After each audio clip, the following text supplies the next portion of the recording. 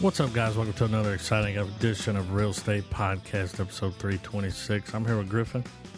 I'm here with Trev. And I'm here with Adam. This week we watched Asteroid City. Asteroid City, baby. What's up with everybody's blue eyes? They were fake. They were fake, right? Yeah. They look real. But, I mean, it has to do with the whole painting aspect of it, right? Like, everything looked like Campbell's, the hand-drawn. You know what I'm saying? The and picture you see in the doctor's office or in the office at school. Yeah. You know what I'm talking about? Where the kids in the doctor's office? Yeah, dude. Yeah, exactly. Oh, dude. Beautiful. Like, I mean, I've seen people, because whenever I was looking for the poster for it, people are taking still images from it and framing them. Everything's a poster. Yes, everything. That shot where Steve Carell is like him, and it's the other guy and the kids looking at the land. Yeah. I saw somebody printed that off, like had it professionally printed off and framed it. And it looks just like a fucking painting.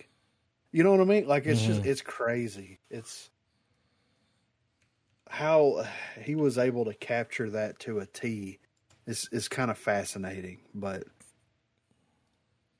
I will admit, though, I feel like I need to watch this movie again. Because there's a lot of like subtext. You know what I mean? There's a lot going on here. You've got the playwright and all that kind of stuff, and then you've got the story itself, and then like the whole idea of like the dream sequence. Like, there's a lot to unpack here in the last act of this movie. Dude, the alien? Was that when they first go through there, it wasn't him, but when they go through the second time, I was like, that's a fucking Mother Nature always finds a way. I can't think of his name. Yeah. But when that alien came down, dude, the way that it was looking, with its little beady eyes, I was like, what the fuck? Oh, when he poses for the photo? Yeah. It's like, what the fuck? I thought it was great when they did that little, it's almost like it broke the fourth wall without breaking the fourth wall. Because like it would have those moments where it would cut to the play. Yeah. And it was that moment where, dude's leaving. He's going to like the guy that lives on set that like, he's the problem solver. And he goes to him. And as he's making his way to him, they pass the alien, and it's Jeff Goldblum being like, I don't know if I'm getting the character right. I just don't know. Yeah. Ray Donovan was there. Dude, that shit was fucking great whenever she, like, it shows them outside the showers, and chick walks up, and then they're talking, and they look over, and fucking Walter's standing there, and he goes, "Oh, I'm not. This is." And he just fucks off. And I don't think I've been there. Well, it's like the play itself's being poorly performed. Yeah. That speech that Jeffrey Wright gives. So we want to thank all the home services for being here. We salute you, and he salutes like three groups of people. He's like, first, I'm gonna give him a speech. Whenever they bring out the protocol thing. Yeah. I don't know what it was, but like it was just the way he did the line delivery, where he would be like, men danced under the palm fronts and blah blah blah blah blah. That was life. In chapter 2.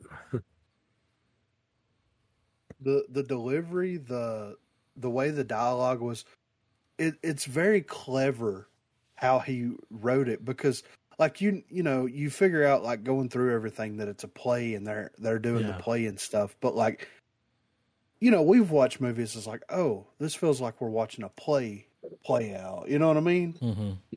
And it's just, there's so many layers. And all the awkwardness that comes with watching a play. Oh, yeah. Those little brief, like, transitional moments where it's like, all right, we're going to another set. You bear with us for a second. Well, dude, the way that it opens when that train gets there, the thing with the car, with the old house that Jack built. He's like, I don't know. We've never seen this problem before. Yeah. But when he calls his dad, and they're like the shots are facing each other. Oh yeah, and it's just an awkward conversation. Well, I don't think it's his dad; it's his wife's dad, right? Yeah, his father-in-law. Yeah, just walking around with a gun in his pocket, or just like right in his pocket. He's like, let's face it, you never liked me. And he goes, I didn't love you. Like, no, but I think the hero of the film, though, has got to be the cameraman. And, like, rest in peace, all the little pods that camera was sitting on, because I felt like at one point they did a swivel and that thing took off like a helicopter, because this movie was just panning all over the damn place. Like, I want to say like 70 to 80% of the shots at some point, that fast swivel, especially when they first got there. Yeah, and I know that's a signature in a lot of Wes Anderson movies, but I mean, it was in full force for this one. Yeah, well, and the way that it lets you know whenever they arrive where the road is at, and most of the times when it's panning around, it's like it's from the perspective of a car going by. And to me, that was another layer. That was another, because there was that one shot where everybody shows up to the town and they've got like doomdays and all that. You know, they've got the Ferris wheel and all that stuff. And it starts on one side, you know, where everything starts at, and it just pans all the way across. But it's like sitting in the middle of the road, panning all the way across.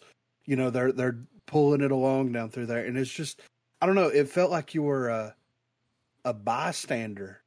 Well, like, you know how like the play subtext of the film. It's almost like, you know, when you go watch those, you know, the more like I would say from early college level on to like, you know, Broadway or something, you know, a play that'll happen, especially it's a large production. Yeah. You know, you, the audience member, you're static, but like the stage is moving. Like, okay, we're going to go from an indoor setting to an outdoor setting. Camera closes or they spin it around or whatever. Well, instead of the play doing that, the viewer does it.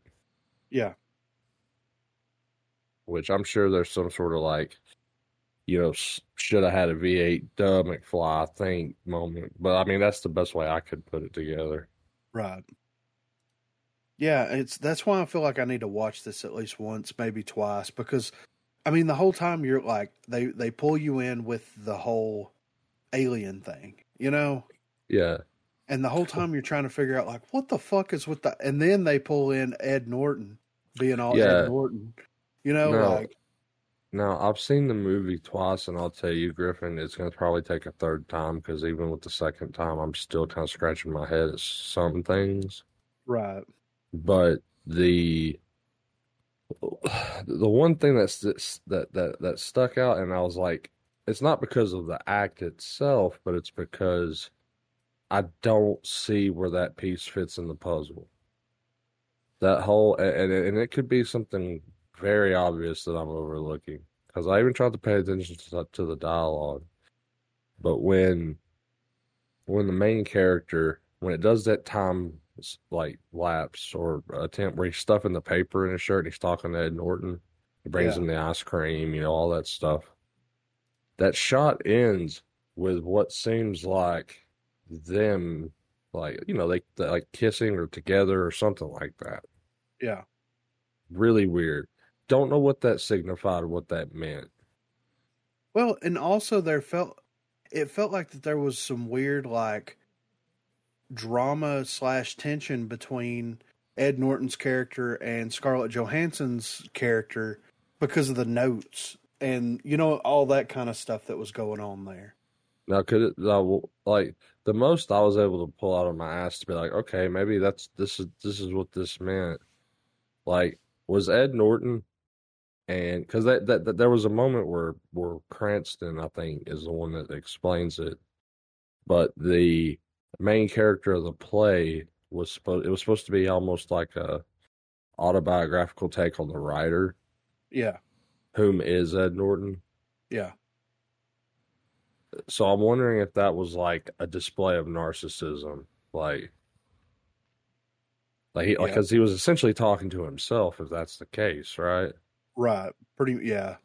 Because he even comes in and he's like, "You're perfect," like, yeah, you're perfect, you're me, yeah, like, yeah, that whole exchange, yeah. So, and that's kind of, because the character kind of had that very much narcissistic quality about him, where he's like, I always get my picture, it always comes out, you all that kind of stuff, and it's like, yeah, I can see where you're coming from with that. And yeah, because it's because because at first what I thought that implied was it was like, okay, that's why you don't have a wife, because she caught him. Maybe it was a situation where she caught the husband being homosexual. Who knows? Like some sort of weird, like little sub drama going on. Right. But yeah, second time around, I was like, he's because the second time around was when I was like, man, is that him? Like kind of talking to himself in a way, like Right. Well, in the way that's one of the only scenes of like the black and white section that ends with a fade, right? mm-hmm. So it's almost a situation, because the whole dream thing and Yeah, then well, everybody chanting and all that kind of stuff, and it's like, that was crazy. You yeah, can't wake up if you don't go to sleep. You can't wake up if you go, like, and I wonder if that's, yeah, like like you said, there's a lot going on. There's a lot going on in this movie other than just the camera and frames. Like this film was polished to a level of like serial killer level OCD, where yeah, like you've got your like a perfect plate in front of you. The cutlery is exactly where it's at. yeah, Like everything is exactly like like everything's proportional to one another. Like it's very Anderson is a psychopath. I'm 100% Yeah, it was convinced. very even. yeah. Nice to look Like at. yeah, He's like got some, I know, like I know symmetry's always been a staple for him, but right. like this one is just like he just opened the top of his head and just smeared the paper with his brain and was like, that's movie.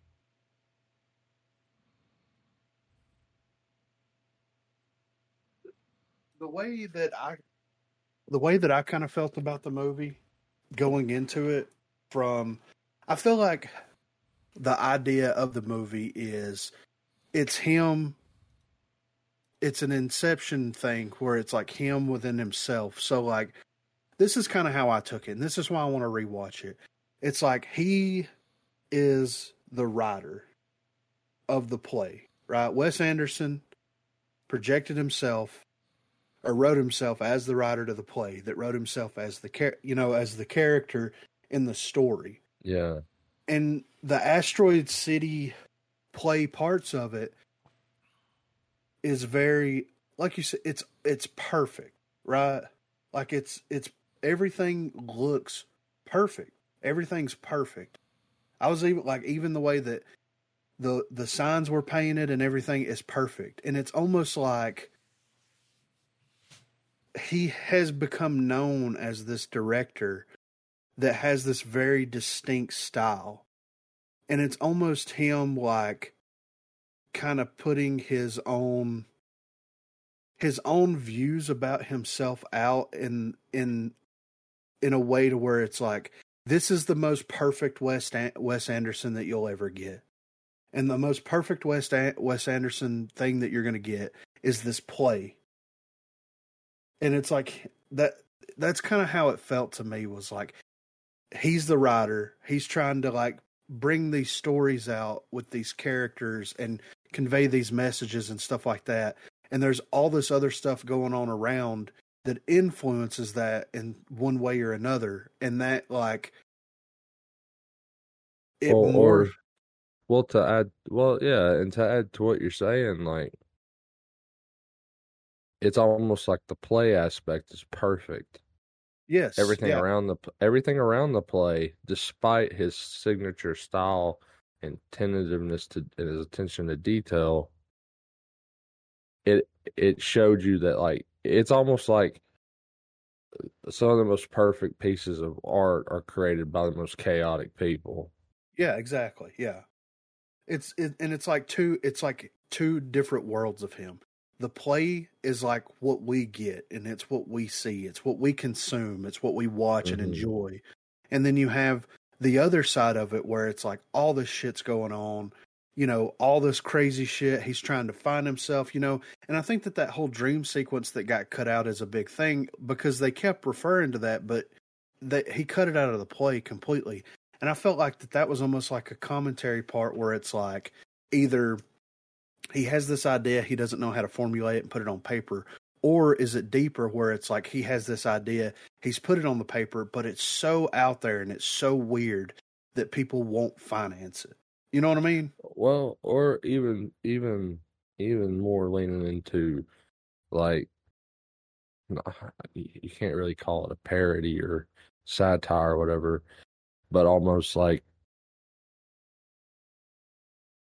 the whole idea of the dream sequence being left out is kind of like, all right, if it's so perfect, then why does the audience still want more? Yeah, exactly. Like, right. Why can't the audience be satisfied with what's on screen instead of, oh man, there's a 15-minute sequence that we didn't get to see, Yeah. the things that have to be left up to like you don't get everything. Yeah. With the experience of a film. Yeah. And sometimes I mean who knows, man, we could be driving this whole theory cart right off a cliff, but I feel like that what we've been discussing is very much what's going on. Right. So like I said, that's why I want to consume it a couple more times because there was like a lot of these weird, like almost felt like pop shots at not only the industry itself and filmmaking as a whole or being creative as a whole, but also kind of a pop shot to the audience as well, but in a good, tasteful, you know what I mean? Like it's just, it feels like it steps back and it takes the audience, the product, and the person behind the creation of the product and goes, you guys get excited over this. Yeah. look at this. Like Yeah. this, like, oh, you love this spectacle of what's going on, but like in the background, it's like, yeah, it's fucking Jeff Goldblum debating the as an nuances alien. of a silent role. Yeah, exactly. Yeah. Like as a fully masked, character. Like what? And at the end of the day, the writer was trying to express his feeling for like the first time he ever met his wife.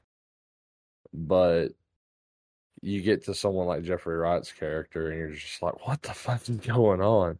Yeah, like when it's doing that weird like cut to all these different people all reacting to different things, and it just cuts to him under the tent getting the thing, goes blah blah blah blah blah. That's this that and the other. He goes, that belongs to Uncle Sam. Yeah, Keeps panning around. Like he was probably my favorite character. Oh yeah, right. It was it was very interesting. I really did enjoy it a ton. I mean, it was a beautiful movie. I mean, we all like whenever you think of Wes Anderson, even though I've never seen an interview with the guy, or I don't think I have. I've never heard a podcast with the guy that I'm aware of. You think pretentious, right? Very. I watched a video with him, and this was a long time ago, but him and Jason went into a record store to buy records. Yeah. This had to be like 99. Right. 98. So he's in there. Royal Tenenbaums time. Yeah. And he was straight Charlesing it up, dude. Yeah. For sure. So, I mean, and I think that's kind of, because I think that, people go through these stages. Well, okay. Most people go through these stages of their life in some way, shape, or form. You know what I mean? Like, you want to be an artiste, you want to be, and then at the end of the day, you're making these little funny pictures. You know what I mean? Mm-hmm. I think most people, regardless of what their art is, at some point in their life, they take a step back and they realize that, like, this is kind of goofy. You know what I mean? Like, well, almost like the outer edges of or early symptoms of what could be imposter syndrome. Like what the fuck am I doing? Yeah, yeah. It's like I'm making these goofy movies, that people like associate these really interesting things to me that like I'm not the first person that's done this stuff before. You know what I mean? Like so it's a very interesting like it feels to me like this movie was a very introspective or whatever the word is, like look at himself as an artist and himself as a writer and a director, and like showing the two extremes of how his brain works, and like here's the beautiful, this is what you pay for Wes Anderson. Here's the gritty, dirty, behind the scenes stuff that you may or may not hear about. And he's been making movies since, when did Bottle Rocket come out? 95, 94, 95. So he's been making movies for like 30 years at this point, So yeah, I'm sure as a person he's grown, and he's like, why did I act like I was a fucking dick that knew everything? Like, you know what I mean? Like, I could be completely wrong, but it kind of felt that way, Well, I also, and yeah, I'm not trying to shift gears in it because I agree with what you're saying. I think that there's definitely, I mean, you don't stay in this type of, industry with films and stuff without innovating a little bit, or at least knowing what you can do and excel in, and just pulling the trigger on that as hard as you can. Yeah.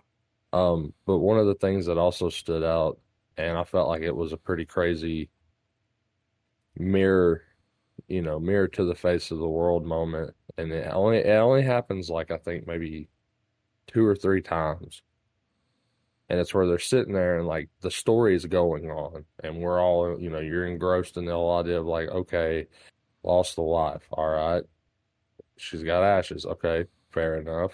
Like this whole thing's playing out. Dude's kind of getting a second win with love through Scarlett Johansson. All right, moving on, cool. But then all of a sudden you'll hear like an explosion. You're like, what was that? And you're like, oh, it's probably the bomb test. Don't worry about it. Yeah. Well, like, it's reflective of like now. Yeah. Like, when you think about the way the state of the world is now, everybody's just going right along, just to the beat of their own drum, but like out on the, like off in the horizon. That bomb was riding on a train. It was like, do not detonate. Like, yeah. Like some really serious, some super serious shit's going on, but nobody's really paying it as much mind. They know it's there, but instead of like, hey, why does that shit keep like, don't we need to go see what the fuck's going on, or don't we need to get the fuck out of here? Now, let me ask you guys something, because out of 2 watchings, I wasn't able to find something that made me go, okay, that dispelled it. So we see how everything is presented in the movie, where it's all perfect. Everything looks 1950s. The Asteroid City looks like a recreation of a test town that people just somehow inhabit. When they're giving the speech in the crater, you see on the poster above Jeffrey Wright, you see 1955. Mm-hmm. Okay. When he's talking about the meteorite hitting and crashing, he says in the year 3007. So that made me wonder, from the very first watch to now, when is this taking place? And maybe it's purposely like time's like supposed to be irrelevant.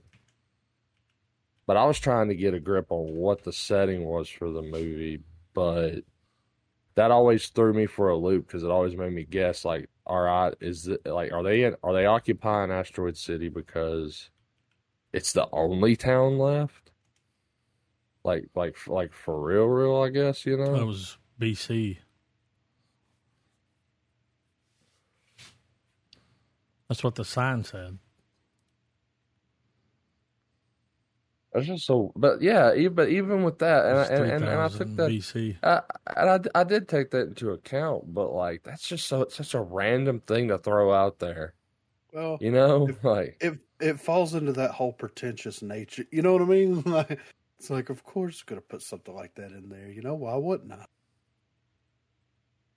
Yeah, I didn't really notice that or pay much attention to that. I was too like, what the fuck is happening? Like mouth breathing, because everything moves. Like the shots linger, but when everybody's talking and doing shit, it's moving at breakneck speed. And it's just like, what the fuck are we doing right now? Like, you have these people having a conversation over the course of like 45 seconds. Yeah. Something that would normally take like 2 minutes in a non-Wes Anderson movie. They're having this conversation in 45 seconds. They're just hammering it out. And then cut to a shot where the camera's going to pan around and show some beautiful stuff while you're processing what the fuck this conversation was, like it's like being on an edible. Yeah, exactly. That's what real life is like on an edible, dude. It's like a Wes Anderson movie. Yeah, it's the way everyone's talking to each other, like looking straight at you, talking to you. To like, add to what's he saying? To add to the edible bit, that photo of Wes Anderson you dropped at him, I feel like if I was to go and just like trip my balls off on some like hardcore psychedelic, like when you peak, everything would go white, and then Wes Anderson would just step in the frame like that. That's what happens when you do DMT. Like, yeah, he'd be like, Wes Anderson shows up. He'd be like, oh, you picked the hardcore variety. Yeah. Motherfucker looks like Willy Wonka. Yeah, or like Tilda Swinton with a lot of testosterone. Yeah. Or maybe just a little. Bill Murray was not going to be outdone, though, on that day. Yeah, right. He's like, Wes is going to be there. I need all plan everything. Dude, that's the look of a face of a man that could only say, I'm the only one that can lock Bill Murray in every time. Yeah. I'm surprised he wasn't in this. And that's why I'm going to have to give it a 0.5 star, dude. Hey, he was supposed to be in it. Was he? Let me show you. Oh man, you don't know? No, good game changer. What's that? What? So Bill Murray was going to play the Steve Carell part. Wow. But this is what they claimed. 3 days before they started filming, he got COVID. Oh, that's when it was. It wasn't the COVID, man. It wasn't the COVID. Dude, if Bill Murray gets COVID, you wait a week. I mean, dude, they could have shot all that other shit. Yeah. It ain't like Steve Carell was in the entire movie. You know what it's about. Same reason he got cut out of that other movie. Man. Yeah, and I kept waiting for him because I saw this image. Yeah. I knew Bill Murray was going to be in this movie. Well, he's in all of them, right? Yeah, I mean, pretty much. 0.5 star. That's fucking wild. Steve Carell did a great job. Sure. Don't get me wrong, but he ain't Bill Murray. It's Bill Murray. Apple, orange, or what was that third one he does? Yeah, apple, orange, or tomato. Yeah. It feels like he completely rewrote the part because the picture of Bill Murray looks like he's the mayor of Asteroid City. Sheriff or something, like yeah. And Steve Carell, which he might have just cut that part completely out of the movie. Like, because you see, it does look like the mayor. See the pin on his shirt? Yeah, it's an asteroid falling. Yeah, so I mean, he was on set. I wonder if they filmed his parts and then cut it out. The article says that he got COVID 3 days before filming. Well, what the fuck is this? Yeah. He's on set. There's no way they're doing screen test. Yeah, nah. You know what I mean? Not with all that shit. Hell no. Not in the middle of the hot-ass desert. No. Who knows? Maybe in the future we'll get like an extended cut with the Murray parts, or I don't know. But that sucks, man. It would have been great to have him in there. Could you imagine him and Jeffrey Wright? Like if he's the mayor of Asteroid City and Jeffrey Wright is the fucking... I'm sure there was this whole subplot thing going on where Bill Murray's pissed off because the government's that... You know what I mean? Yeah. Like, that would have been great. Them two going back and forth would have been fucking phenomenal. But, whatever. I enjoyed the movie. I feel like I need to watch it more. but I don't really feel that way about a lot of the Wes Anderson movies, though. I think this is the first one that I've ever watched where I'm like, I need to go back and revisit this. Well, not necessarily in that style, but this is the first live action, I'll say, Wes Anderson film that I've been like, I'll happily revisit it. Because prior to this, the two movies I liked the most by him, which, I mean, it's not shitting on any of his other films by any means, but I thought Isle of Dogs and Mr. Fantastic Mr. Fox, I thought those movies were great. Yeah. Well, I haven't seen The French Dispatch yet. That's the only one. I haven't seen that or Grand Budapest. I've seen that one. Whoa. It's grand. Well, the ones that I would always revisit was Life Aquatic and Moonrise Kingdom. I thought Moonrise Kingdom was just it was so fucking funny. Those kids like fucking, like, I don't know. It was just funny. Those were the two that I would always revisit. And like, I watched Bottle Rocket, dude. You remember when Crackle was first a thing? Mm-hmm. I saw Bottle Rocket on there, and I saw that it had Luke Wilson, Owen Wilson, and the dude that plays Frank from fucking Donnie Darko, that plays the rabbit. Mm-hmm. And I was like, oh shit, I'm going to check this out. I had no idea. And I had seen the Royal Tenenbaums at this time. I'd seen Life Aquatic. I'd seen maybe even Moonrise. No, not Moonrise Kingdom, because there's quite a gap right there. Because I didn't watch Fantastic Mr. Fox until we did it on the pod. But I was like, oh, I'm going to check this out. And, of course, Rushmore had seen that. And I watched it, and I was like, this is a fucking Wes Anderson? What the fuck? Like, this is his first movie? And it was interesting watching, his first, his Kevin Smith moment. You know what I mean? Mm-hmm. So, but yeah, I enjoyed it. I'm going to give it a star. I feel like there's more going on. Yeah, so the news of the absence of Bill Murray, that was a shock to me, because that's the thing. I didn't do any I didn't do any pre-research or post-research on the film either time. But I'll give it a star, though, because I do think it is worthy of 2.5 stars. It got a 2.2 on Google. It might be his lowest. People are pissed about Bill Murray, dude. Nah, I'm just... No, I mean, you're probably right. No, they probably didn't. No, hey, come on. Dude, hey, the way the world is, man, you think someone didn't look at that and went, where the fuck is Murray? I'm not touching it. It ain't got Venkman in it.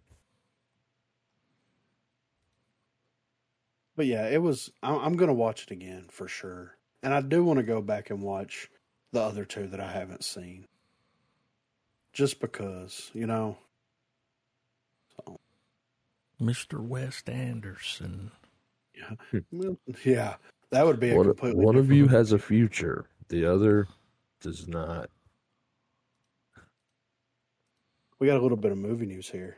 Y'all want to fucking hit it? Yeah.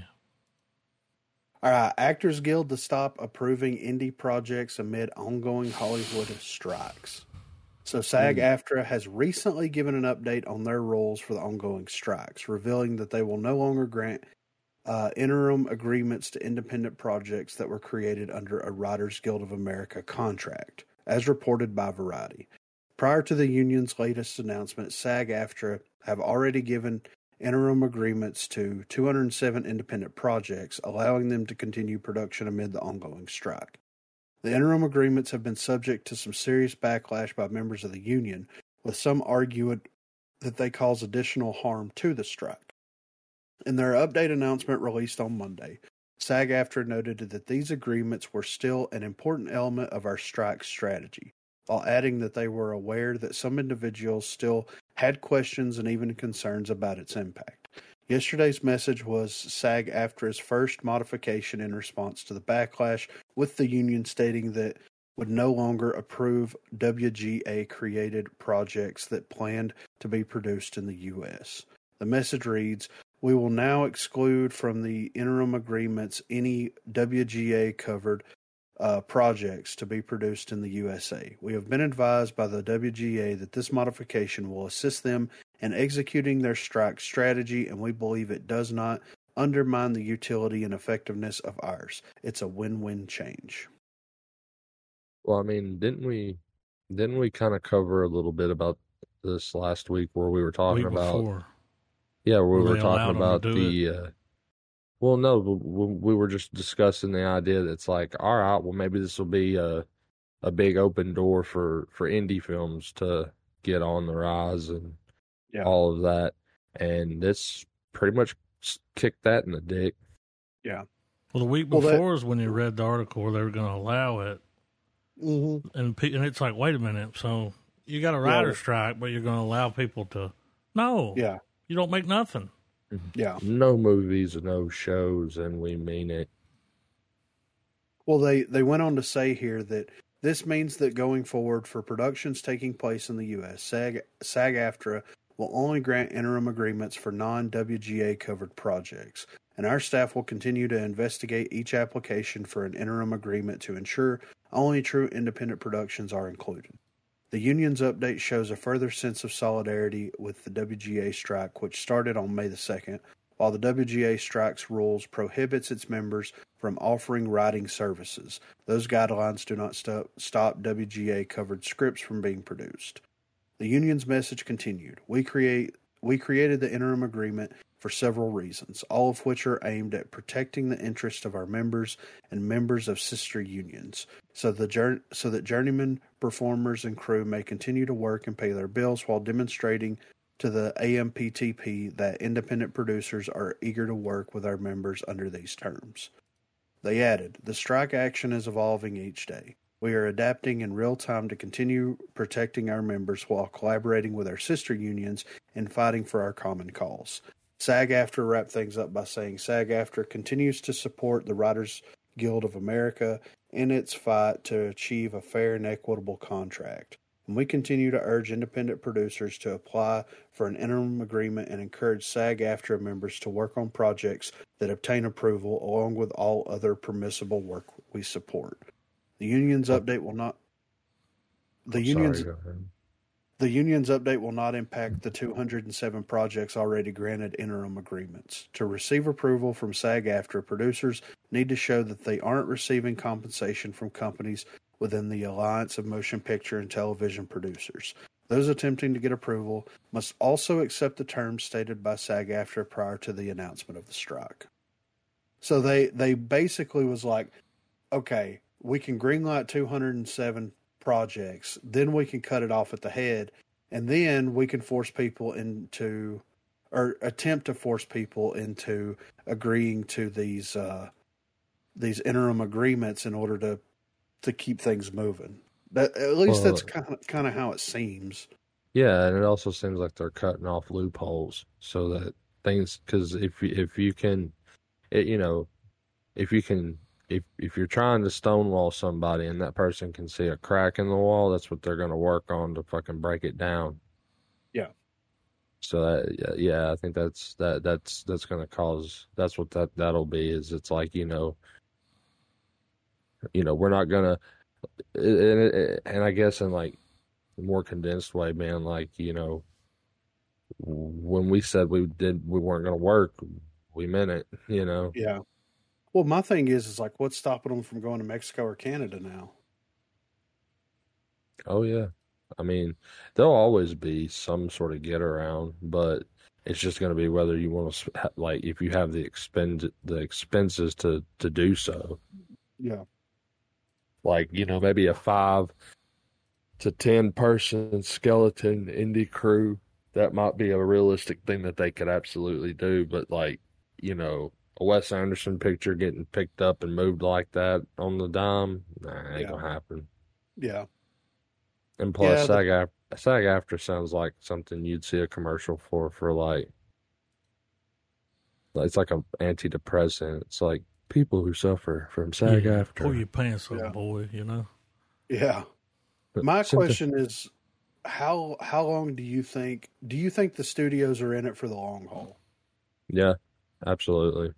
So, I mean, at a certain point, there's going to have to be, because we talked about this, if they cut off producing anything for the next year, 5 years even, there's enough content to still tide people over until stuff can start being made. Yeah, until the economy gets better too, you know. Well,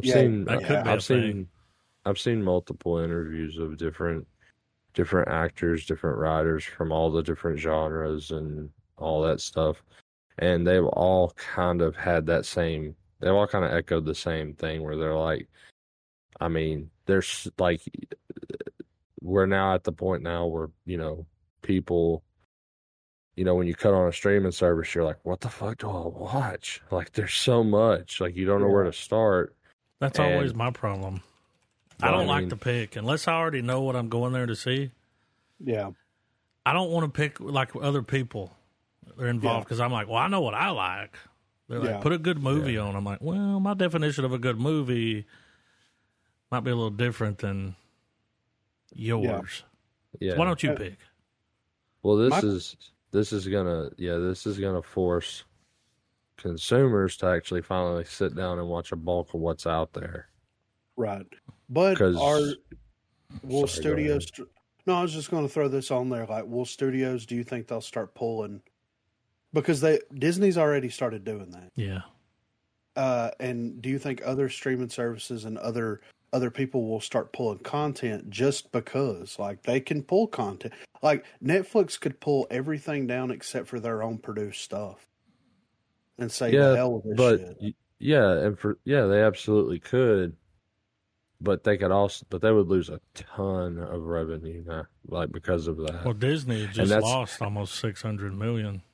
Oh yeah, and I mean, dropping Disney Plus. And I mean, we could do a whole episode on the dumpster fire that is Disney. Yeah, like that. There's like this is a drop in the bucket compared to what Disney's dealing with right now. Yeah.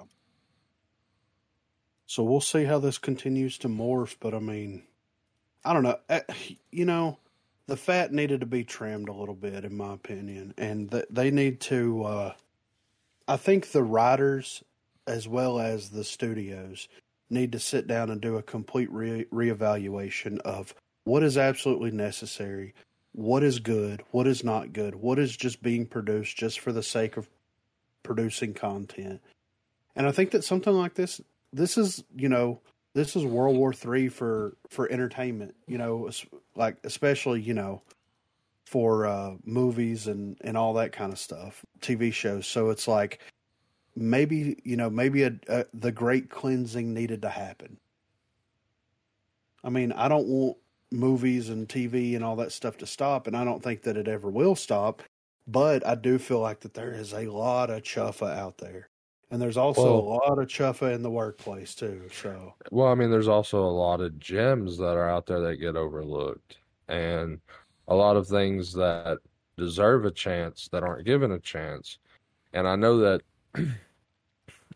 for me, and I feel like maybe you guys have a similar problem, and perhaps a lot of other people do too. And it's the common problem of, oh man, I have such a backlog of things to watch, and people are throwing recommendations at you on top of that. You have your own personal preferences, all of this stuff. And on top of all of that, they're just constantly feeding, well, here's the next big show that comes out. Well, man, I just started this one show that got uploaded like last week, and, it's not 2020 where we're all locked in our homes again to just sit and watch TV and pick our noses at it, Yeah. So, yeah, it's an odd level of uncertainty when you start to think about it, but at the same time, I think kind of like what we've all kind of talked about before is it's like, there's just so much out there to watch. Well, this time is different. This is the 8th time that it's happened, but if you remember, that last really big time was like when Conan was on late night. Mm-hmm. Yeah. Well, it was when we got season 3 of Lost. Yeah, this is the first time, the actors got in on it this time. And this is the first time they've gone on strike in 43 years. Which is nuts. Wow. Yeah. So, we'll see what comes of everything. But yeah, it's very interesting.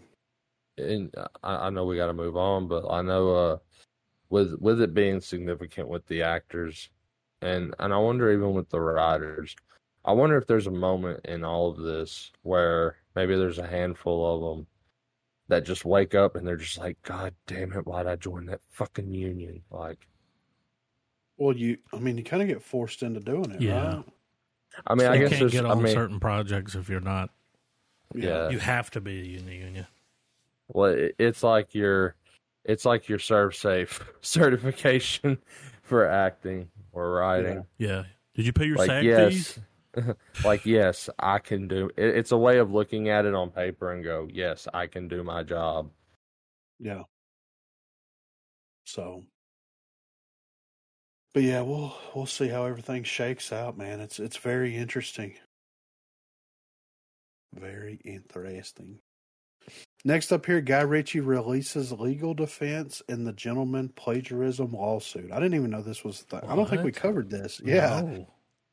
So, director Guy Ritchie has recently denied allegations from a recent lawsuit that claims Ritchie broke a contract agreement with the film The Gentleman.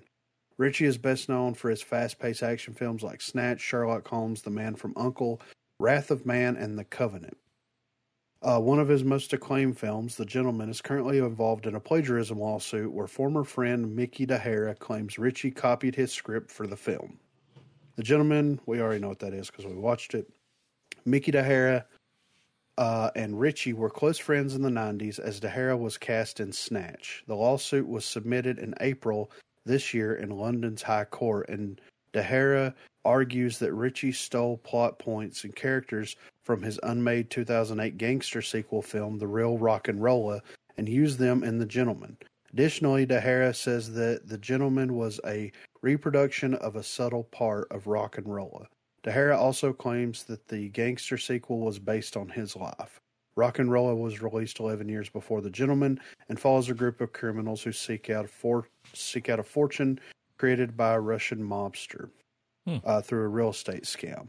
The film stars Gerard Butler, blah, blah, blah. The 54-year-old director has filed a counterclaim defense that denies using D'Hara's Rock'n'Rolla script and that he hired D'Hara to write The Gentleman script. In addition to their collaboration in Snatch, Ritchie alleges that in 2006, D'Hara was paid 25,000 euros to act as a sounding board and provide anecdotes for creative inspiration during Ritchie's screenwriting sessions. Ritchie also says that many of D'Hara's anecdotes were heavily influential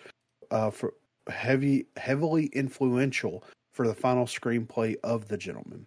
His defense team alleges that the director made the film because of the lack of modern gangster films in Hollywood, not because of D'Hara's script. Ritchie believed that rock'n'rolla type gangster movies were not generally being made at that time, and as far as he was concerned, those who had tried had failed. They also argued that WGA and WGGB guidelines states writers can only be officially credited if they contributed 33 or more % of the script. Mm-hmm. The defense alleges D'Hara contributed below 5%. Guy Ritchie's defense was initially delayed in May after a court order due to prospects of the two parties negotiating an out-of-court settlement. The negotiations have since fallen through, and D'Hara wishes for credit on The Gentleman and $250,000 in restitution. The lawsuit will continue until a verdict is negotiated or negotiation is reached. A small screen spinoff of The Gentleman is currently in development. Well, I mean, you're looking for $250K in restitution against Guy Ritchie. Yeah, I don't think. Like, didn't you aim a little low there? Yeah. Well, he was probably hoping he would just get it. Right. But it's like, But it also he's going to have receipts that he paid this guy for his little taglines. Yeah. Well, I mean, it also would say, I mean, I guess if you just want what's yours and you aim for a number like that, especially if you figure in what the movie made, who it stars, etc., etc. I mean, dude could be. I mean, it could be a legit lawsuit. But where's all the other people that he's fucked over? You know what I mean? Well, I mean, yeah. If he's that kind of guy, where's everybody else? But does it really truly warrant having multiple instances to prove his case for this, though? I mean, I totally agree with you. I think, yeah, like if he's good at doing this type of like swindling, obviously he's done it before. Yeah. So that begs the question. But I mean, maybe this could have just been the one time he did it, and he played in one. He was in Rock-a-Rolla. He played Turbo, 2008. Yeah. That's it. That's all he's ever done. Well, right here, there's an article here from DailyMail.com from 2008. Script advisor for Guy Ritchie's new mob movie on €100,000 cocaine and cannabis charge. So Guy Ritchie's script advisor on his new gangster film, Rock-and-Rolla, has been charged with possession more than €100,000 worth of cocaine and cannabis with intent to supply.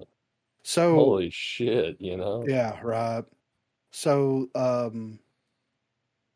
I mean, he was the script advisor. It was probably a package deal, or he worked something out where it's like, help me with Rock-and-Rolla. You have a contract. And there was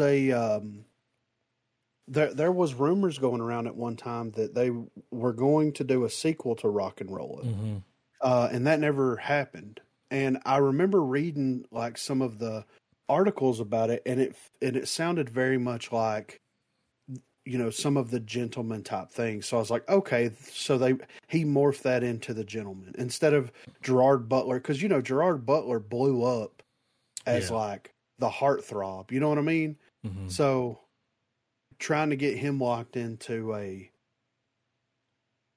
Guy Ritchie movie, like a gangster Guy Ritchie movie, I'm sure is not the easiest thing in the world to do. But anyway, so I don't know. It's weird. And like, if I'm Guy Ritchie, just fucking settle out of court. You know what I mean? Like, yeah. Well, maybe he doesn't want to because he doesn't feel like he has. I mean, there's a contract. Right. And it says he paid him, 25,000 euros in 2006. And this guy's coming back now like, that's my life. Guy Ritchie's net worth is $150 million. I mean, he could afford it, but. Well, I mean, that, you make a good point, Adam. It's a long time ago, right? It's a long time to suddenly be like, man, you fucking made a lot of money off my life. I need $250,000. That's it? Yeah. I mean, if that movie made a shit ton of money, wouldn't you want more? Yeah. Well, I mean, naturally, the piece of pie should be bigger. But yeah, we'll see how that goes. But that's crazy, though, man. And it's kind of a genius idea, because he, in that one article, it said that he met Mikey DeHara 7 years before he started working on Rock-and-Rolla. So 2008 was whenever around 2001, which would have been around the time of like Snatch, right?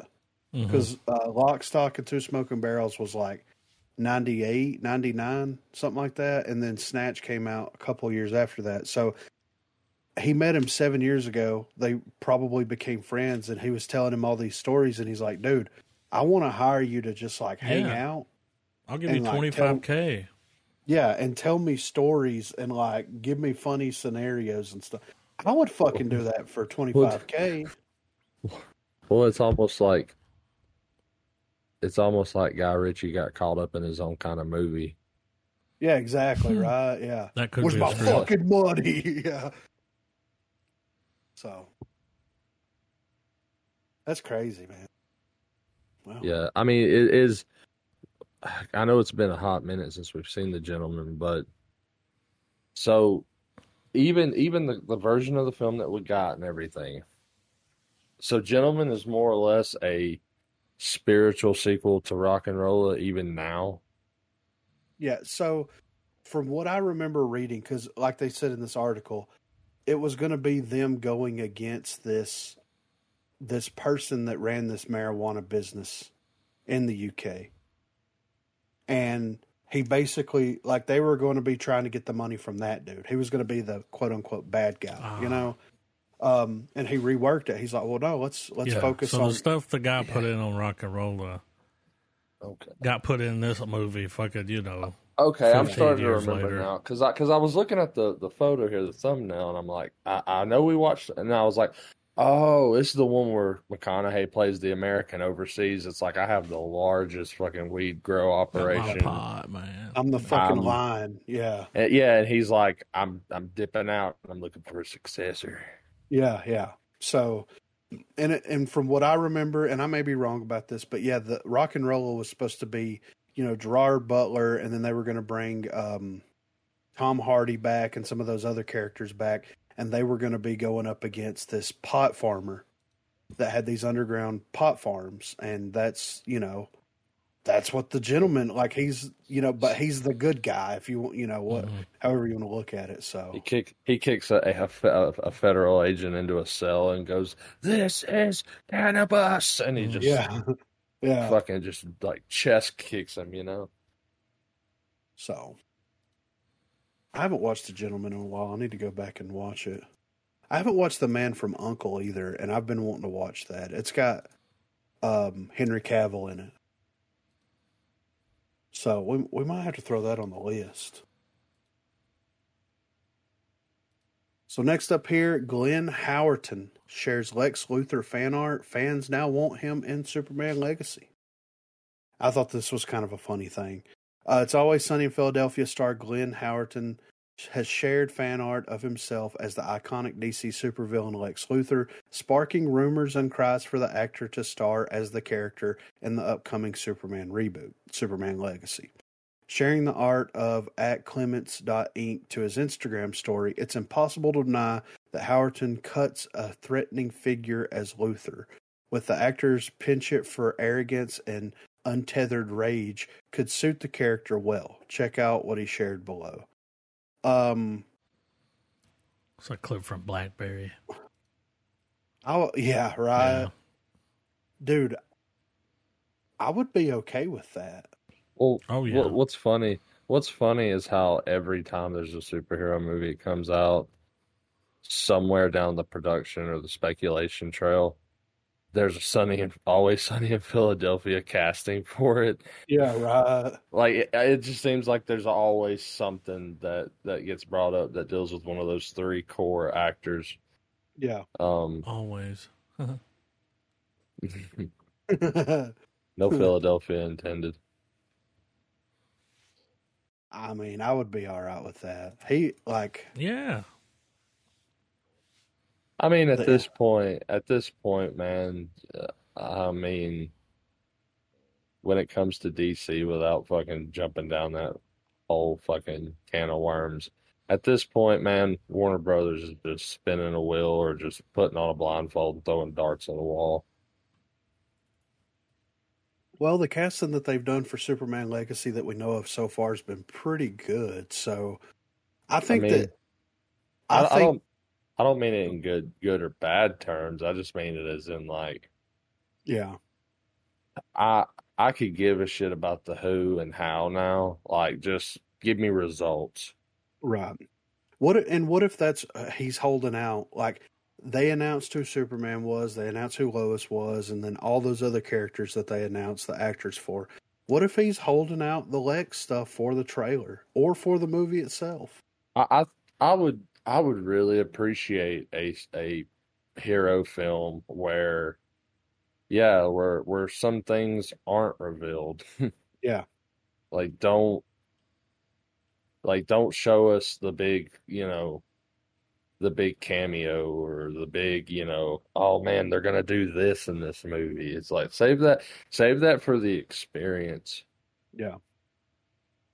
So we got two Deadpool articles back to back here, so I'm going to run through both of these so we can hit it hard. So, new Deadpool 3 rumors tease a real multiverse of madness. So the rumors continue. So Deadpool 3 had to pause its production due to the current strikes ongoing at Hollywood, but that doesn't stop new rumors about the upcoming MCU movie from surfacing online. Both Reynolds and director Sean Levy who have worked together in previous projects like Free Guy know pretty well this movie needs to be something unforgettable, but it also has to keep the tone that made the first two Deadpool films a huge hit. And to do that, it seems like they're delivering a crazy story. New video from the Disinsider on YouTube has unveiled new list of cameos reported to be featured in the film, and it's wild. So at this time, this is all unconfirmed. Let me repeat that. All unconfirmed before this blows up on Twitter. And sorry, X, again.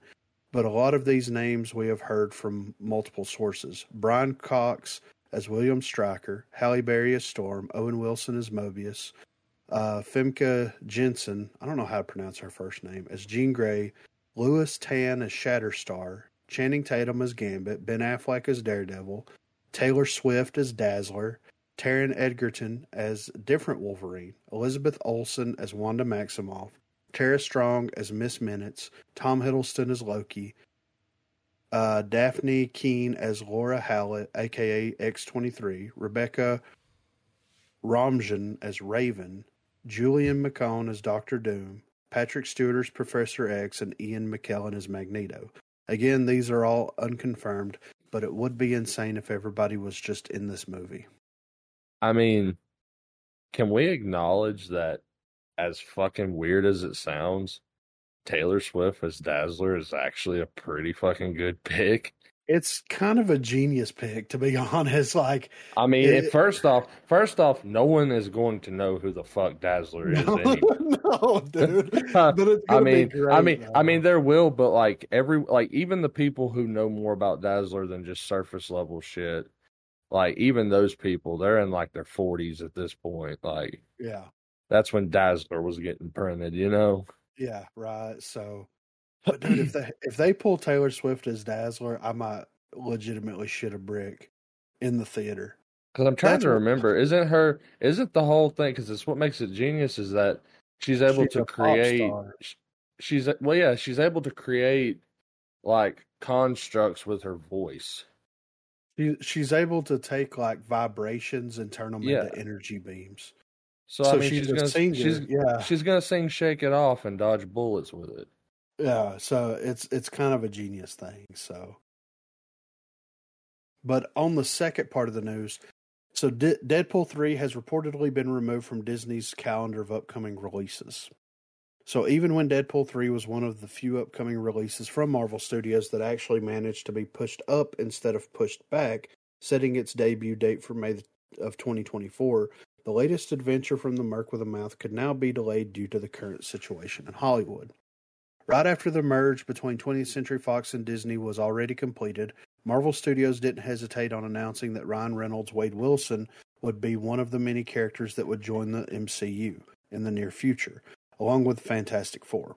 The actor wanted to make sure his debut within the MCU would be unforgettable, so he convinced his longtime friend Hugh Jackman to play Wolverine one more time in Deadpool 3.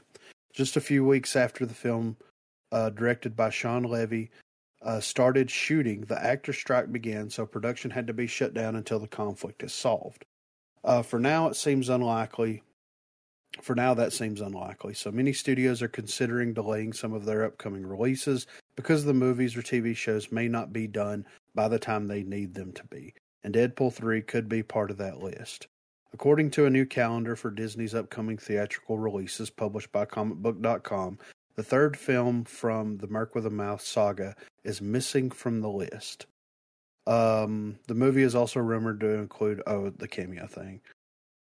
So the upcoming theatrical releases that they do have from Disney and 20th Century Fox is Haunting in Venice in September, The Creator in September, The Marvels in November, Next Goal Wins in November, Wish in November, The Bike Riders in December, Magazine Dreams, Poor Things, All of Us Strangers, Elio, Snow White in March 22nd, 2024, Kingdom of the Planet of the Apes in May the 24th, 2024, and Inside Out 2, June the 14th.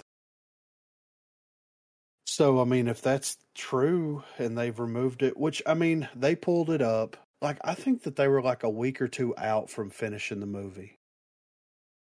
Whenever things got shut down, if I remember correctly. So it's almost like one of those things where it's like, dude, can we make an exception for Deadpool? They're using it as like a fucking bargaining chip, like, we'll just shut down Deadpool. Yeah. It's like, fuck you. Yeah. It's like, bro, fucking Deadpool, man. If you think I don't have Ryan Reynolds on fucking speed dial, buddy, you are wrong. Yeah. I also heard there was an emergency meeting planned for the people at Disney because that Snow White chick keeps going around saying shit, and it's like there's been a lot of backlash about it. Yeah. And they might, Oh, dude, she's making Brie Larson's press for Captain Marvel look like fucking, like, child's play. We'll see. Well, sometimes when you got a platform, you got to use it. But do you? People think you do. I love how we live in a world where, like, everybody feels like that they need to put their opinion out there. And it's like, bro, I don't care. Like, legit, man. I don't care who you are or what you're doing. I don't care. Well, just the main thing was when they asked her, what's the difference in the animated series and this one? She's like, well, it's not 1937, so... But there's not going to be a prince. It's about being a strong woman and, no Sleeping Beauty man. Situation. So Macho Man Randy Savage is playing Snow White. Oh, yeah. Yeah. Get over here and kiss me, brother, Strong woman. Ooh, the cream of the crop. Yeah. Cream always rises to the top. Gene Okerlund, Well, I mean, it's almost like at first they were like, all right, let's be woke and not tell them. That didn't work. All right, well, let's be more blatantly woke. That's not working. Well, let's just tell them it's woke. Yeah, let's lose more That's money. Really not working. And what's sad is the word woke went from being a term that used to be a good was thing. legit. That was legit. And now it's just now it's replaced the word stupid. I mean, that's one way to look at it. Because come on, if you think woke has any connection to the legitimate issues that are going on in society today, if you think it's still attached to that, people haven't been paying attention, man. Well, dude, it's like we're on the verge of World War III, but they're worried about putting little people in Snow White. You know what I'm saying? Yeah. And the little people are angry. They're pissed. They're like, this is our chance. I saw several videos. Yeah. Peter Dinklage. Like, what the fuck? Yeah. People were upset. Now it's just going to be a bunch of dudes. Literally. Y'all know that meme where the girl's sitting on the couch? The popper. Like that. Yeah. Oh, God. I'm ready for trailers, though. I don't know about you guys, but I'm ready. So I wasn't able to preview any of these trailers. I did them on my phone. The power went out earlier. A tree fell on the power lines and they had to come out. It didn't break them, but they had to. At home base? Over there. Oh. Where I was at. At Secret Hideout. Yeah. Oh, I got you. I don't want to say the address. Or I don't know. At least they got it taken care of, though, right? Oh, I busted the laptop out and had a speaker. I was like, we can still watch TV. I'll have to sit here in silence. You were like, I've prepared for this moment for 15 and a half years. Where's my bag?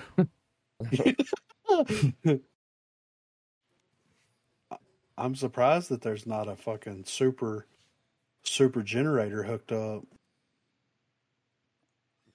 We're talking about it. I mean, I'm trying to get Marina to let me hook the car battery up if something like that happens, but she ain't about it, Yeah, gas company's coming out next week. Hell yeah. All right. But anyway, you guys ready? Maestro? Yep. Bradley Cooper. Oh, I thought it was a foreign. Never mind. Yeah, it might be. He went on Hollywood. Yeah, right. 3, 2, 1, play. Was that him doing the voice?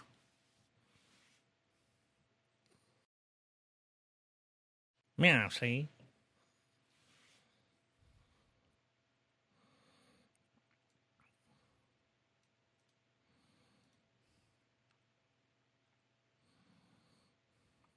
Mm-hmm.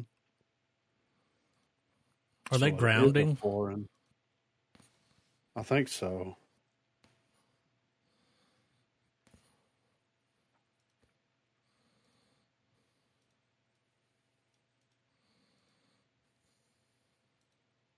Maestro.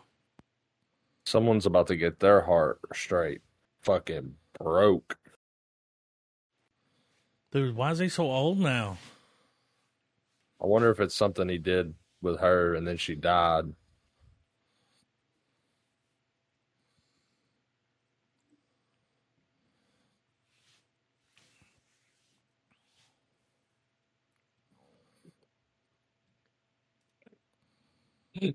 Two little ducks in a pond. Two, like us, a pair.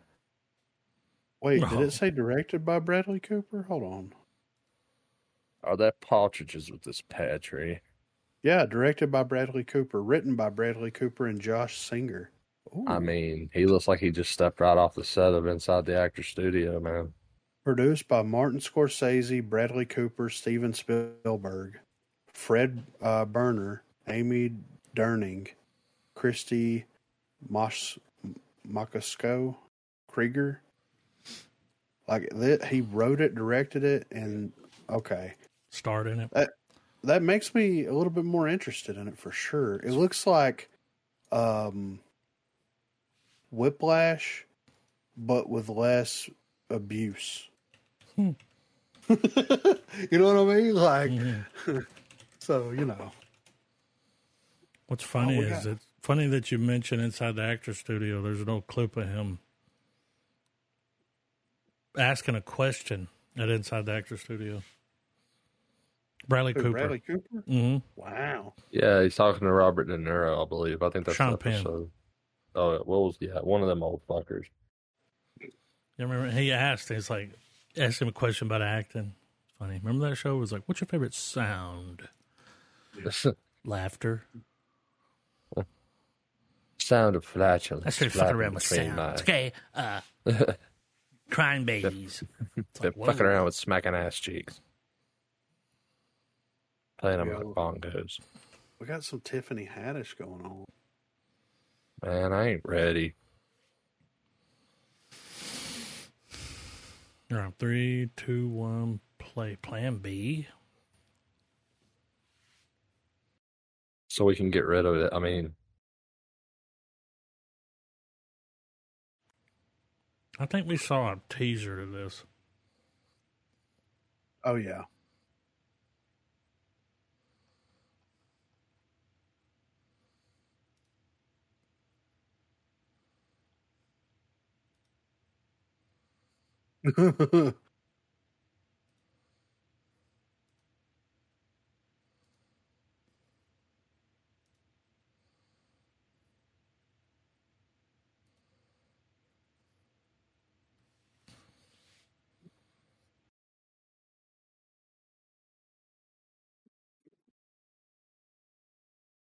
Put the paddles down.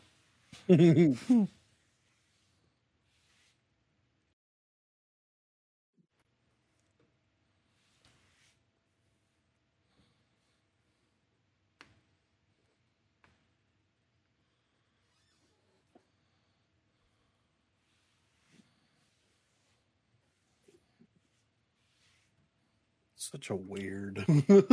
Right. I mean, I'm into it, but it's just such a weird idea.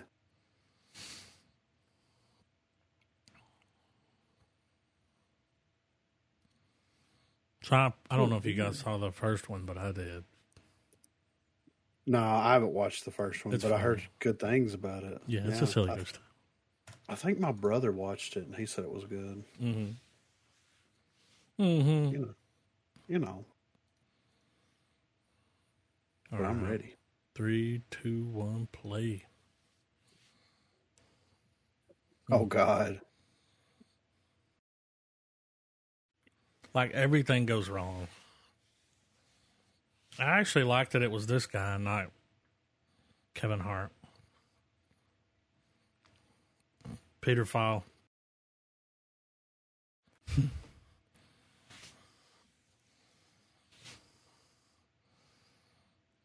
Dude, in the first one, they go hunting with her dad. It's the weekend of the wedding. And he's like freaking out. And he's like, here, eat this. And it's mushrooms. He eats them and he's like, it's all right, I'm going down the rabbit hole with you. So they're both just tripping trying to hunt.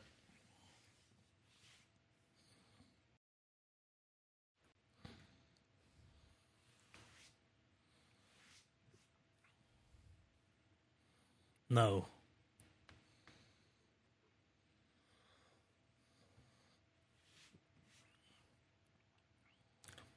Boofing.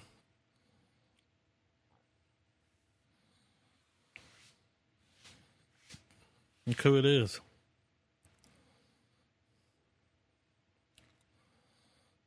Holy shit.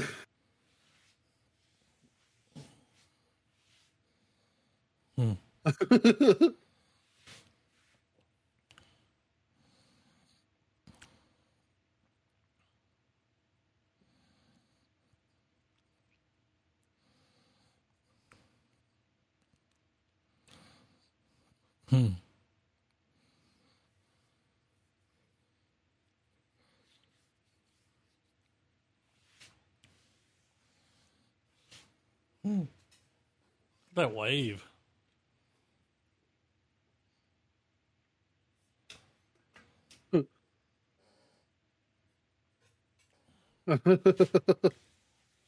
Why didn't they release a Red Band trailer? They dropped the ball on that. They should have released No, man. Keep those moments for, like, to just come out of nowhere. It'll be even funnier. I don't know what the fuck's going on here. El Conde? Is it a foreign? Oh, yeah. But Spanish. Okay. Well, it's Texan. He's a very foreign, okay? I cut the subtitles on, you know? I think it has them. The subtitles? Okay. There's tittles. It's got tittles? Good to know. What type of show? All right. 3, 2, 1, play. Oh. What the fuck? Right.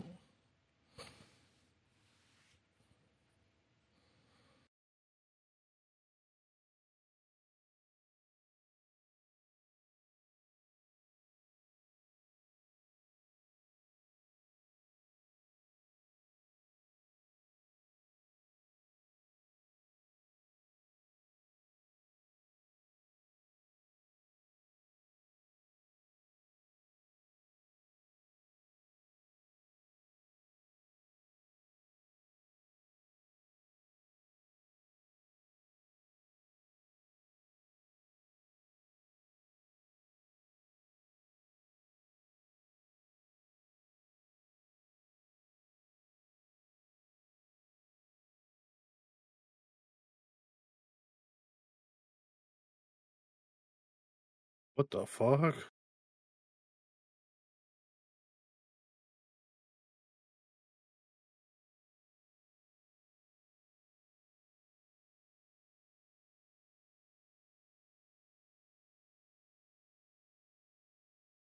It's like a Spanish version of Wes Anderson and Coen Brothers if they made a movie for A24.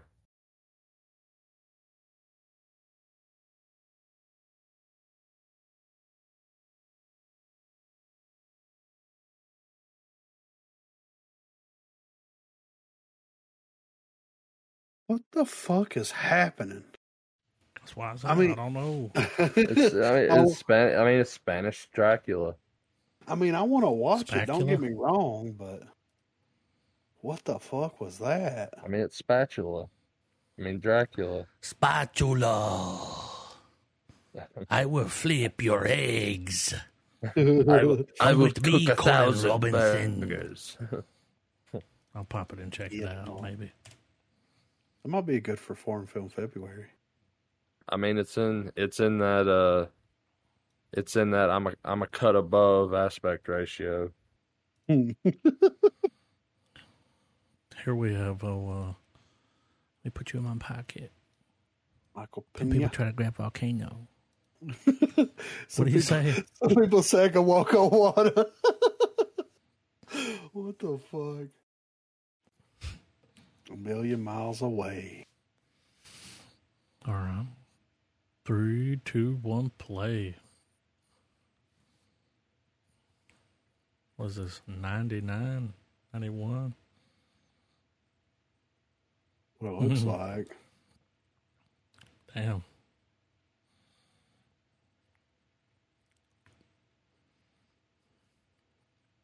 I'd have got up and walked out, dude.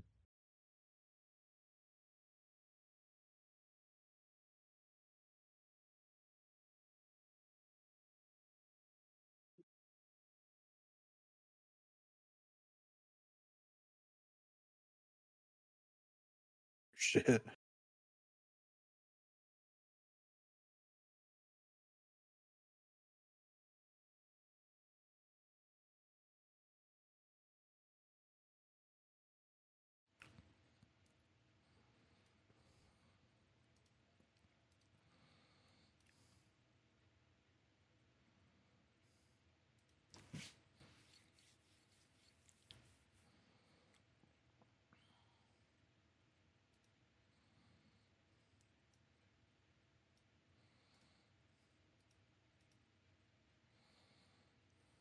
I thought this was going to be a comedy. Yeah, right.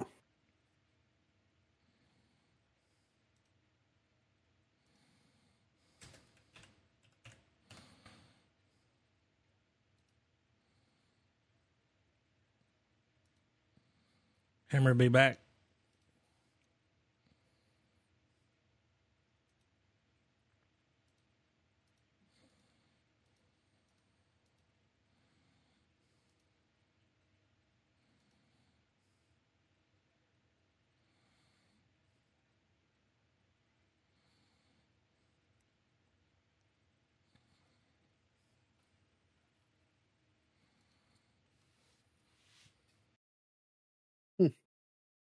The chick in the movie. This old battle angel. Alita? Yeah. She kind of gives me like... I think it'll be good. Yeah. She kind of has vibes like Marissa Tomei. You know what I mean? I don't know why. I get that. It's the hair and It's the eyes. Yep. It is. Anyway. I don't want to get on that. With a little bit of Selena's. Yeah. I gotta go.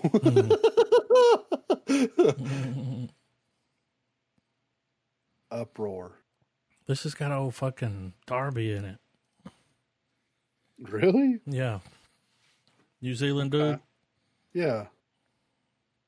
All right. 3, 2, 1, play. I think this kid is from what's that movie?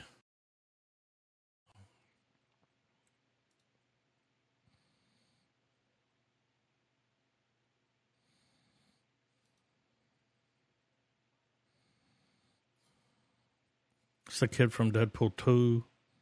Oh, yeah. Yeah. Hunt for the Wilder People.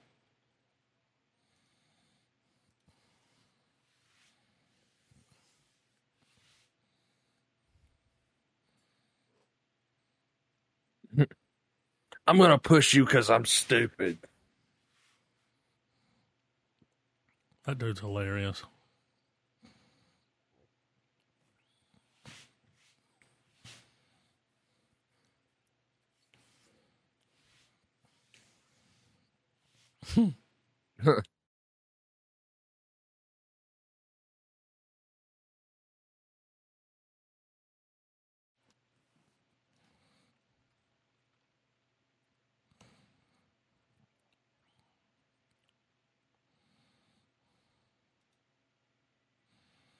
Row.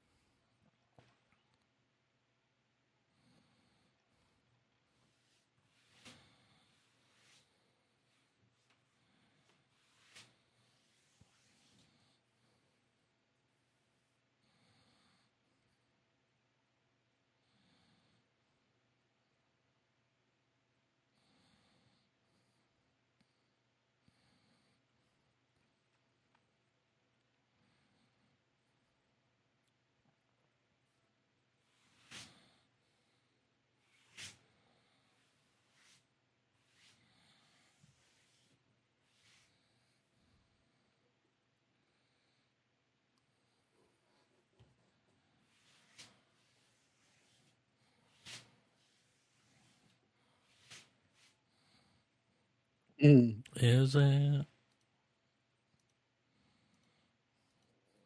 Don't look bad. Looks like a sad movie. Yeah. But it don't look bad, though. This has fucking Mel Gibson in it. Does it? Yeah. I saw a screenshot where it was like, it had this. It's one of those trailer things where it tells you one person's in the trailer, and it was Mel Gibson. Oh, yeah. I'm like, oh, cool. Yeah, I had no idea. Who the fuck is he? He's showing up like, I'm too old for this shit. You know? Imagine they show up. It says here the 3-part event will explore the origin behind the iconic Hotel for Assassins centerpiece of the John Wick universe. So it's going to be in the hellscape of 1970s New York. So 1970s 3-part. So 3 hours. I mean, John Wick 4 was fucking 4 hours long. They should have just put it out as a movie. I'll know it. Yeah. But yeah, I'm ready to fucking check this thing out. All right, 3, 2, 1, play. I think this is going to set up the spinoffs too, like the. Yeah. You know.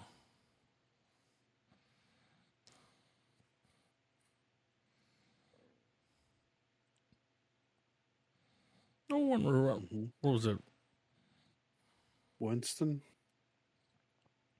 He's giving his, like, nobody fucked with me till I put on the mask.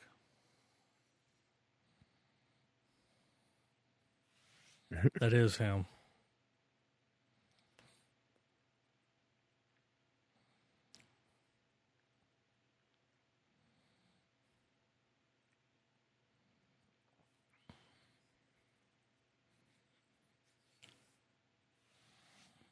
Damn. He took the skeleton key.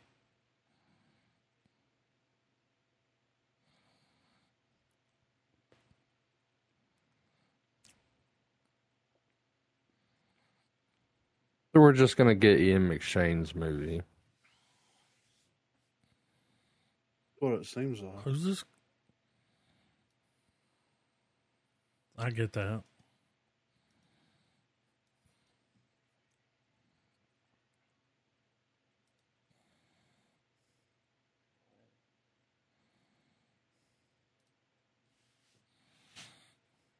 I like it. 70s assassin.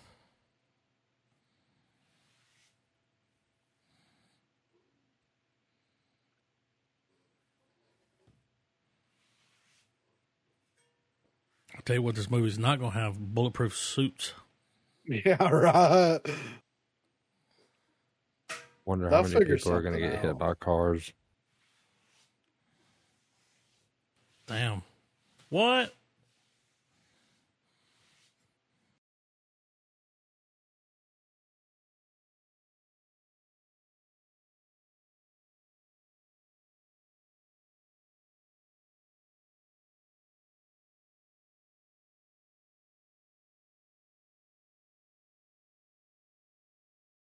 So the big question, I think this movie is going to, or show, I mean, hell, it's basically a movie, but how does the table fit into this? Yeah, exactly. Because if they're going up against the Continental, I mean, they would have been executed, right? Yeah. Unless I mean, or is it, or is it a case of they take out the Continental, the table shows up and goes, y'all are the only motherfuckers that ever do this. We have the ability to wipe all of you out.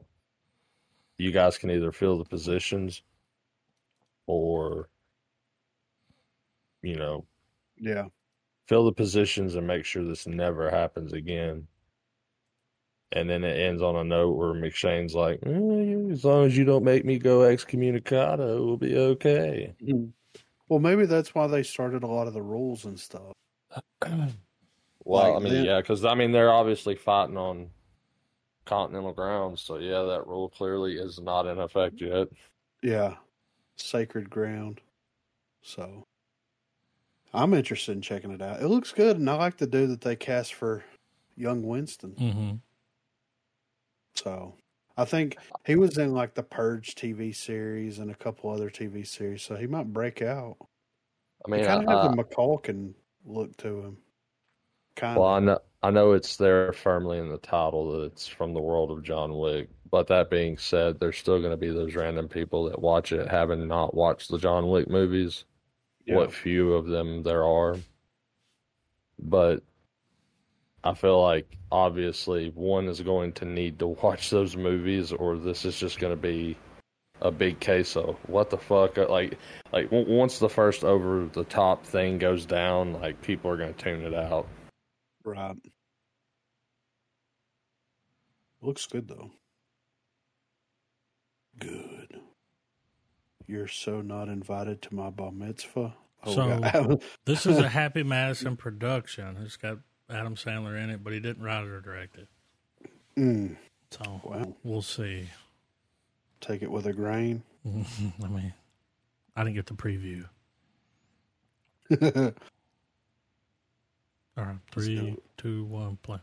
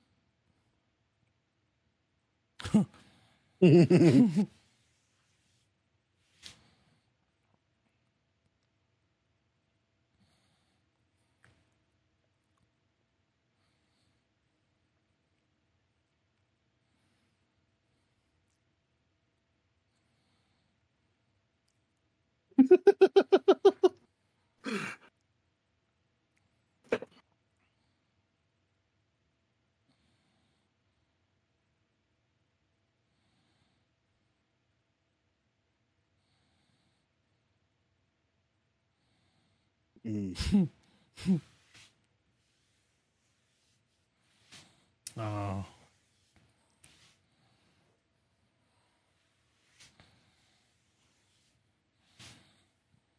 Oh.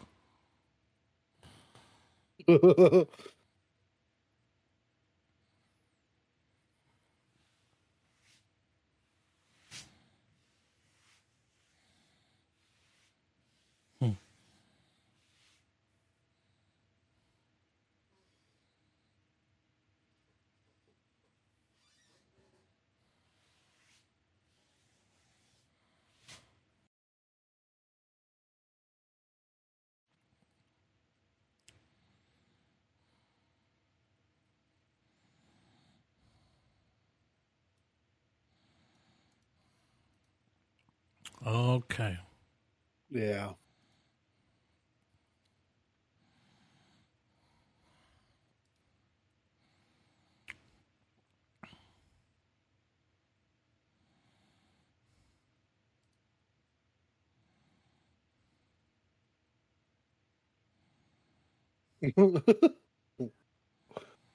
That's why we fought the Nazis.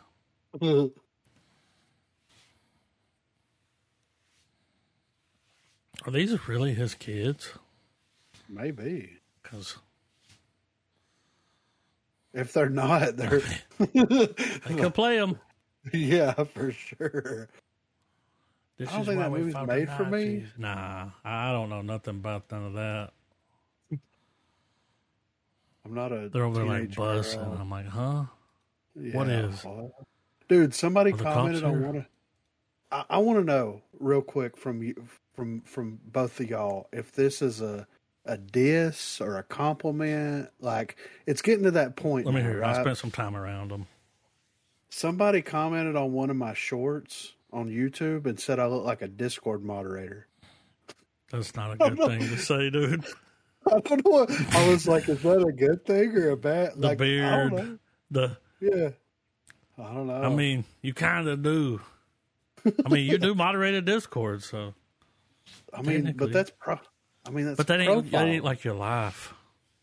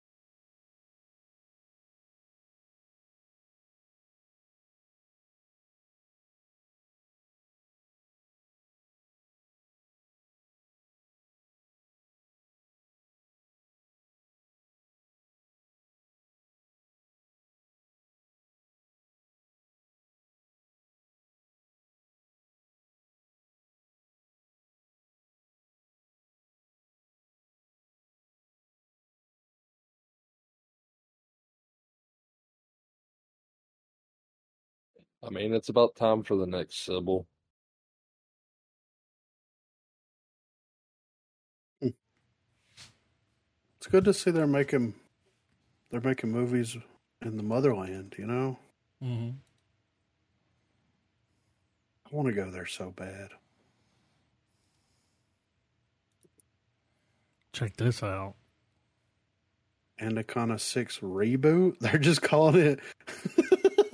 Well, why not? You know, dude, Anaconda. When did the first one come out? Like 90, 95, 96? Maybe 98, 99, something. I don't know. I mean, is it time to reboot it? 30 years? I mean, it's a big snake. Like, what is there to... 97. It was a sci-fi movie before I'm just sci-fi. amazed that there's 6 of them. I mean, I knew there were 2. Yeah, right. Seen them both. My Anaconda don't want none unless you got buns, hon. Let's see if they got it.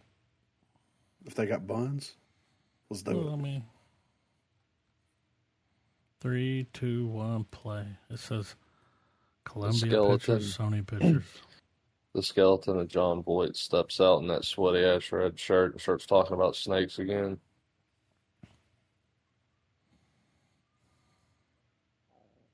Mm-hmm. They got the big logo and the Paramount or Columbia logo. Ooh. It says a Sony company. I guess they bought it out.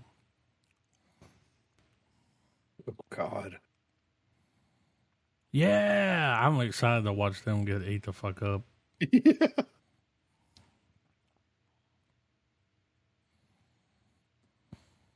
Bad. That was a weird transition.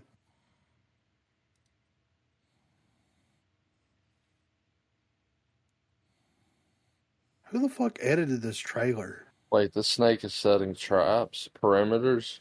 I don't think this is a real trailer.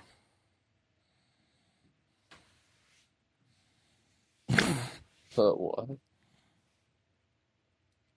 It's like a ghost story. Nagini. Okay, so this ain't real. The reboot that's being worked on. That was still a fun minute and a half, though. Gonna have Jennifer Lopez. Yeah, she was in the original. Okay. They're gonna fucking. They're gonna bring her back. Is John Voight still alive? Who? Is John Voight still alive? Yeah, he's been blacklisted, but he's still alive. Oh yeah, that's right. I bought John Voight's car. Anyway. 3-body problem. From the creators of Game of Thrones. Okay. Well, they didn't create it. They're making it, but got this from Trav. There's already, China beat them to a series already, but would you say it's based off some books? Yeah, it's based on a series of sci-fi books. The 3-body problem is a concept that gets brought up when talking about the Fermi paradox. And this in particular, what this series explores is what I was able to gather on it is it covers the dark forest concept. Like, do you let people know where you are and hope they don't fucking kill you, or do you just go out into it guns blazing? Mm-hmm. The idea that, like, if you're in a forest and if you can lock out, if you can see them, they may not see you, but they will eventually. Yeah. And yeah, it looks like it might be pretty good. The books seem really incredible. Yeah, the book, I haven't read them, but I know right now in a lot of the sci-fi community forums and stuff, anytime it gets brought up or I've pulled it up, people are just gushing over it, like in the same way they do over the Expanse series. Okay. So is this going to be a series? Yeah. Okay. Mm-hmm. Okay. Y'all ready? Bet. Bussin'. What? Yeah. I'm having a stroke. I don't know. Let's do it. All right. 3, 2, 1, play.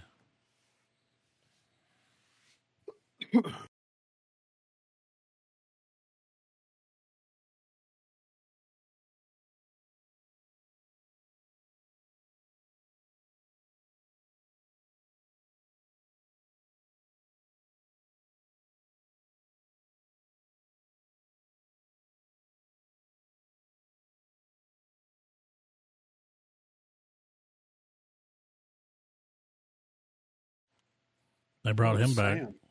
Okay.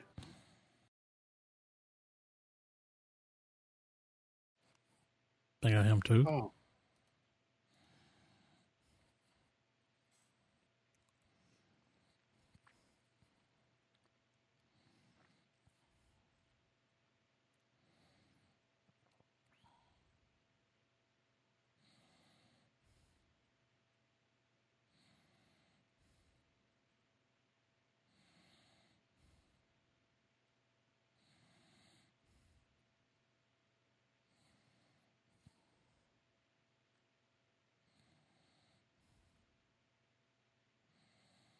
We gonna shoot it?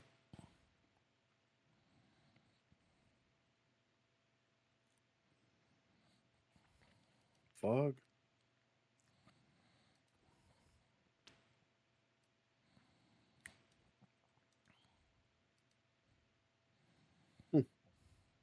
Looks good. And see, the funny thing about it is, I didn't even know this was going to be, and like I stumbled across the books, which led me to realizing that it's getting an adaptation to Netflix. Mm. So I feel like had I not known the backstory a little bit, or at least a little bit of context about it, I feel like I would have completely disregarded it. Right, yeah. But apparently, like, the story has some pretty intense moments and some pretty, like, crazy. There's apparently a moment in the book called the Battle of the Darkness or some shit like that. Like, Mm-hmm. and it's supposed to be this big thing that goes down and all this stuff. I'm when I get back on the book reading wagon, this is probably going to be a series I try to go, or at least my book buying little periods that I get in. I'll probably try to grab these because I need to start trying to get all of the Expanse as well. That's two series I'm trying to get, because I mean with this particular story with Three Body, I believe it's just three novels as opposed to like the Expanse is like Wheel of Time level, Yeah, right. like very multiple volumes. Hell yeah, dude. So there's a Chinese series, that's complete. You can go watch it. 30 episodes. Wow. Do you happen to know where it's available? No. Well, Google search might reveal that, though. Gotcha. We'll do a little digging. 30, 45-minute episodes in one season. That's probably better. That's kind of cool. It makes me want to check that out. Just to see. Right. Yeah. I wonder how it's going to contrast to the Netflix. Well, I know they're not going to have 30 episodes. Oh yeah, for sure. Yeah, it's going to be compressed. And yeah, they did it all in one season. Done. Yeah, that's crazy. They don't fuck around.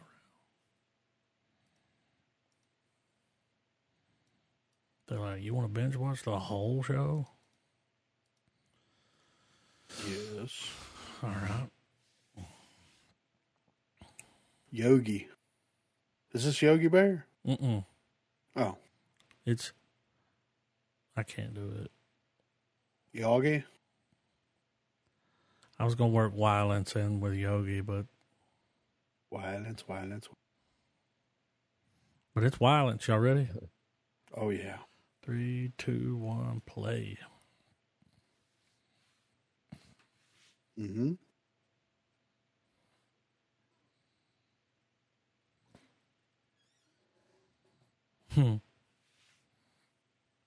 Yeah, that dude hard.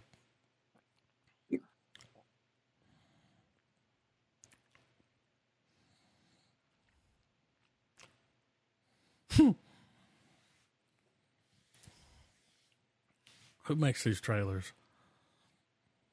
Back to the movie.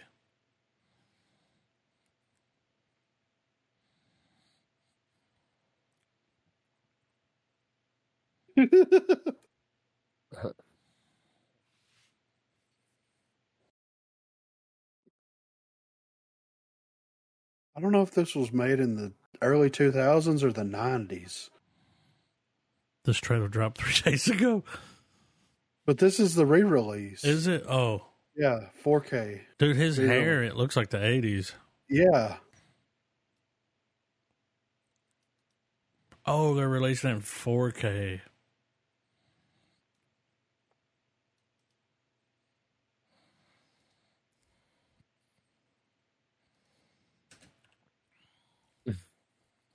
$2007. Wow. It's actually on Netflix. Dude, this is what I wish the American, like, bargain bin movie. I wish this is what the movies were. Yeah.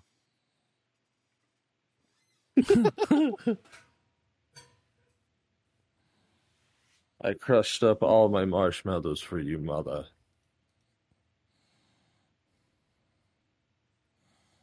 A feel that never ends.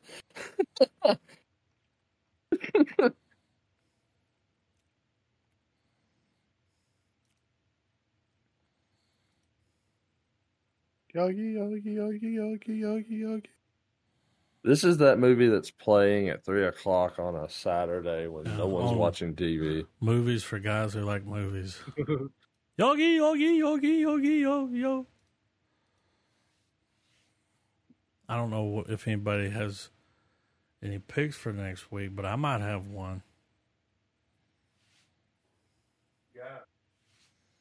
I started watching that Bardo, False Chronicles of a Handful of Truths. Remember the trailer we watched? Yeah. I Am the Eggman. It was playing that. So I start watching this movie, and this woman's on the table giving birth, and she gives birth.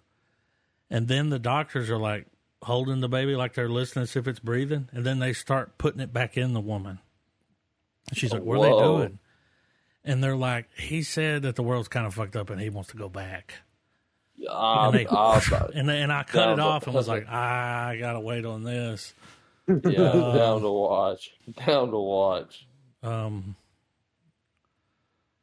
the woman was like, what? And they were like, yeah, just hold still. We're putting him back. I was like, I mean, would, you know? Yeah. But yeah. Yeah, I'm down. I believe it might be a foreign. I think it is. I mean, in a weird way, that's Monty Python as hell. Yeah. Or the trailer don't make sense. Yeah, no, I was just skimming it. So it's it's written by the guy who wrote Birdman. Mm-hmm. Okay. Yeah, I want to check this out. Yeah. We put it in, check it out, 6/16/23. I think I stuck it in there. I thought it was in there. It was that night where I was asking you. I was like, you remember that fucking trailer we watched? Yeah. Because I've been trying to look for it and I couldn't find it. You were like, it's the guy that did Birdman. I was like, remember? I remember. But yeah. Let's do it, Bardo. Everybody's good with that. Then fucking check some of them out. Hit it.